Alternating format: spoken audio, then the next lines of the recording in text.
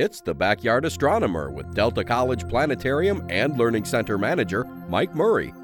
Venus is now visible in the morning sky before sunrise as the morning star, and it'll be meeting up with Jupiter this week. Venus will shine as an exceptionally bright white beacon in the southeast about an hour before sunrise. Venus won't be twinkling like the stars because it's not a star at all, but a planet.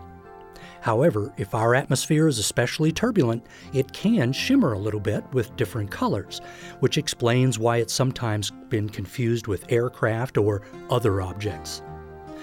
Venus and Jupiter will be passing close to each other in the morning sky all this week.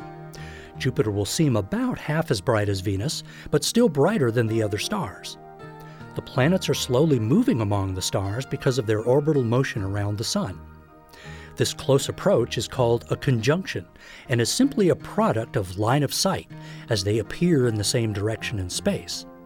They are in fact still separated by over 480 million miles. As the week progresses, Venus will seem to drift eastward or further left of Jupiter. By January 30th, the morning crescent moon will join the party.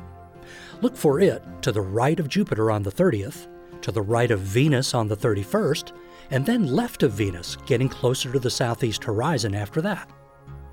The thin crescent will be above and right of the planet Saturn on February 1st, but you'll need a clear view of the eastern horizon to see it. Join us in the planetarium on the first Friday of each month at 7 p.m. for live programs on the night sky, current events, and hot topics. To see the schedule, go to delta.edu/planet. With the Delta College Planetarium and Learning Center, I'm Mike Murray.